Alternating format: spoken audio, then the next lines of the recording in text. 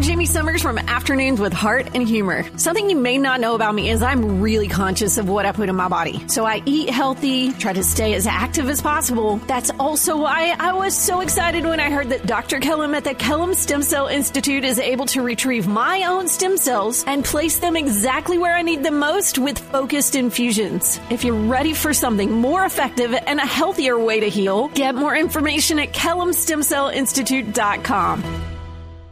Hey, it's Doug with an opportunity to catch up with Kelly Needham, a servant of Christ, student of the Bible, and I love this, COO of her home, where she lives with her husband Jimmy and her 5 children.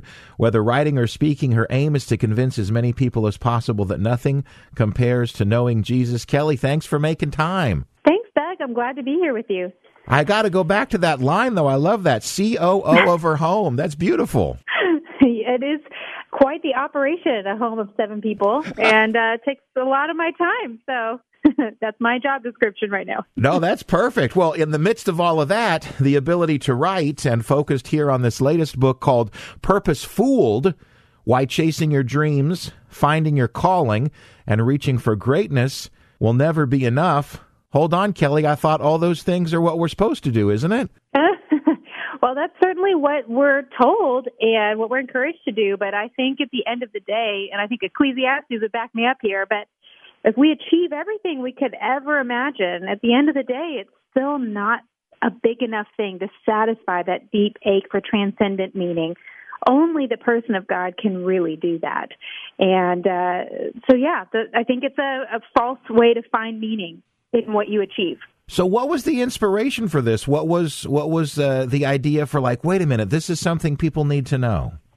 Well, it really came from my own personal need for these truths because I got married very young to a guy named Jimmy Needham. Some maybe people listening may be familiar with that name, but he was a touring artist, doesn't make as much music anymore, but we were on the road the first 10 years of our life together with him doing concerts and on tours and preaching the gospel from stage. And I was with him on the sidelines, running the merch table and booking the flights and arranging travel and booking rental cars and turning in receipts. And, you know, it was in that setting that I began to feel like what I was doing didn't seem to matter quite as much because I also had dreams to do big things for God, but folding T-shirts wasn't really what I had in mind. So I really had some conversations with the Lord, and in my journal, God, this is clearly what you've set before me, but it doesn't feel impactful. It doesn't feel great or significant. And so is that just my lot in life now that you've just sequestered me to this like secondary tier type of work? And I don't actually believe that anymore, but I really had a need to know how to assess my life situation at that time. And then motherhood has also brought me in and out of the same questioning, is I know it matters in theory, but it doesn't feel very important right now. And other people seem to have something cooler to do, more significant to do than me. And so that really was the genesis of this book, was my own wrestle with these things. Wow. So you've been obviously on both sides of the coin there. Yes. What was it like to struggle through some of that stuff with your husband in the artist role and then you in that other role? How do you feel things are right now between the two of you in terms of work-life balance? Yeah. Well, it was really messy, I'll be honest. It was messy wrestling through those things in those early years. We had a lot of fights, and a lot of it was driven by my own, building insecurity and things that I was dealing with. But we have shifted a lot over the years. He's taken steps out of public ministry on church staff. I then wrote books. We've had some weird shifts happen through all of that. But I think, really the truth in this book that I wanted to communicate has really been the thing that's grounded us, that meaning comes not from what I do, but from who I live for. And if I will live with God and for God, if I will do what's set before me with Him and for Him, that is where meaning lies. And that God promises that what we do in secret and in public, He sees it and He will reward accordingly in the end. And so that has freed me and freed him to go, is this a season where one of us is more in the public eye? Great. I can take that background seat because I'm doing it with God and for God. And when it's time to shift again and move into different locations on the bus, if that makes sense, we can do that with God and for God, because our meaning is no longer coming from the types of work we do or don't do, but it's coming from who we were made for and who we live with. That's awesome. That's awesome. Well, and certainly a plug, clearly, with Jimmy and Kelly Needham is a podcast that people can check out and obviously explore more of the life together and both of your roles. In this book that we're focused on, Purpose Fooled, you talk about 4 key longings of the human heart. Can we unpack that a little? Yeah. These are things, again, that I saw bubbling up out of my own heart in my early 20s and just wrestling with.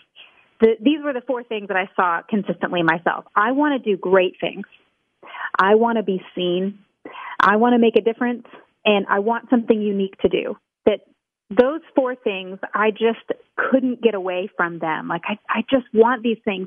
And I think for a long time in my wrestle with that, I tended to just go, well, I should probably just silence those longings. They're probably not godly. They're probably just self-important. And we can express those in self-important ways. But I think they're really God-given longings. I think we're just misdirected and misguided in how we fulfill them. Because, if you just take that one, I want to do great things, for example, Jesus' disciples come to him all the time asking who's the greatest. If you read the Gospels, who's the greatest in the kingdom? I want to know. Can I sit at your right and left hand? There's an eagerness for importance. And Jesus does not look back at them and say, you fools, you're thinking like the world. He gives them a clear, direct answer, which to me is an honoring of that longing. He says, okay, you want to be great. Let me redefine it for you. Let me show you where true greatness is. And he will have lots of things to say about who's really great in the kingdom. So the longing for greatness clearly isn't bad. It's just we tend to take worldly definitions to live that out. And Jesus is just giving us something different and saying, chase greatness, just chase it in the right way, in a way that you won't regret it once you stand before God in the last day. I love that. I love that. Well, certainly I know that we are sometimes victims of our culture, and in the moment of social media, that probably kind of messes with our head when it comes to our purpose, doesn't it? Absolutely. Because, any one of us can get on our phones now and just see what everybody and their mom is doing and what cool things are in their lives. It's really awakening our imagination in really worldly ways. Oh, okay, well, this is great. Look how many followers this person has. Look at these things, But going back to my job description, that primarily I'm COO of my home, most of those tasks are not really Instagram worthy. No one really wants to see a pile of laundry on my floor or a mess I'm cleaning up. And so if all I'm looking at is social media, it can tend to shape my thoughts about the things God has set before me that may be really great work that he sees, he wants to use. But if social media is my only input for awakening my imagination to what greatness is, then I will always have a hard time with some of those other more mundane tasks that really everybody has that God sets before us. I won't have the ability to see them as valuable if I'm only informed by what my phone is setting before my eyes. So if we can put the phone down, that's going to be the first step. As far as navigating the mundane, and for moms and dads that are kind of locked in sort of the daily grind, sometimes it can feel like there's no light at the end of the tunnel. How can we reset our thought pattern? Yeah. I think reading through the scriptures and paying attention to people in the Bible is really helpful, and inserting ourselves into the middle of their stories. A lot of times we tend to just go to the end. Oh, Abraham's this great man of faith. It's like, he was, but he also endured years of waiting. I mean, that's mundane. He's 26 years. He has this promise from God and is just taking care of sheep, moving around the land. It's like, it's not very cool looking if you really think about that. Or Joseph, when he's being faithful to God, fighting for personal holiness, he flees sexual temptation, but it lands him in a pit. He's got a couple of years of just day in, day out, the grind of living imprisoned life. And we tend to, again, end of the story, but I think if we'll look at the people in the Bible and really put ourselves in the middle of their story and see how God reacts to them there, it will help us. And it's really helped me in my mundane moments to go, God, your people all the time have been faced with ordinary things that are hard to endure. And I can recall those people to mind, not just my social media feed. And they become like friends in my mind and my heart to go, God, I want to be faithful like Joseph in the pit. I want to be faithful like Abraham in his season of waiting. Would you help me You see me in this moment. You've set this before me. It's the race set before me today that I'm called to run with my eyes on you, as Hebrews 12 says. And I think all those things have helped me to embrace those not so fun days that are set before me and really set before all of us. No one really can get away from Monday, no matter how cool your life is. You still have to do your laundry, you know? True story.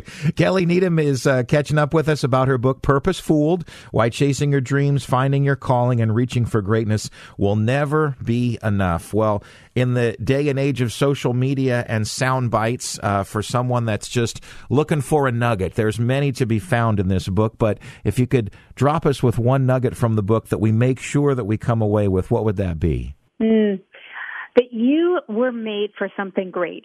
That deep ache for being made for more is good. But you weren't made to do something great. You were made to know someone great. You really were made for a noun, not verbs. You were made for a person. And when you believe that and live for that, your life will explode with more meaning than you thought was possible.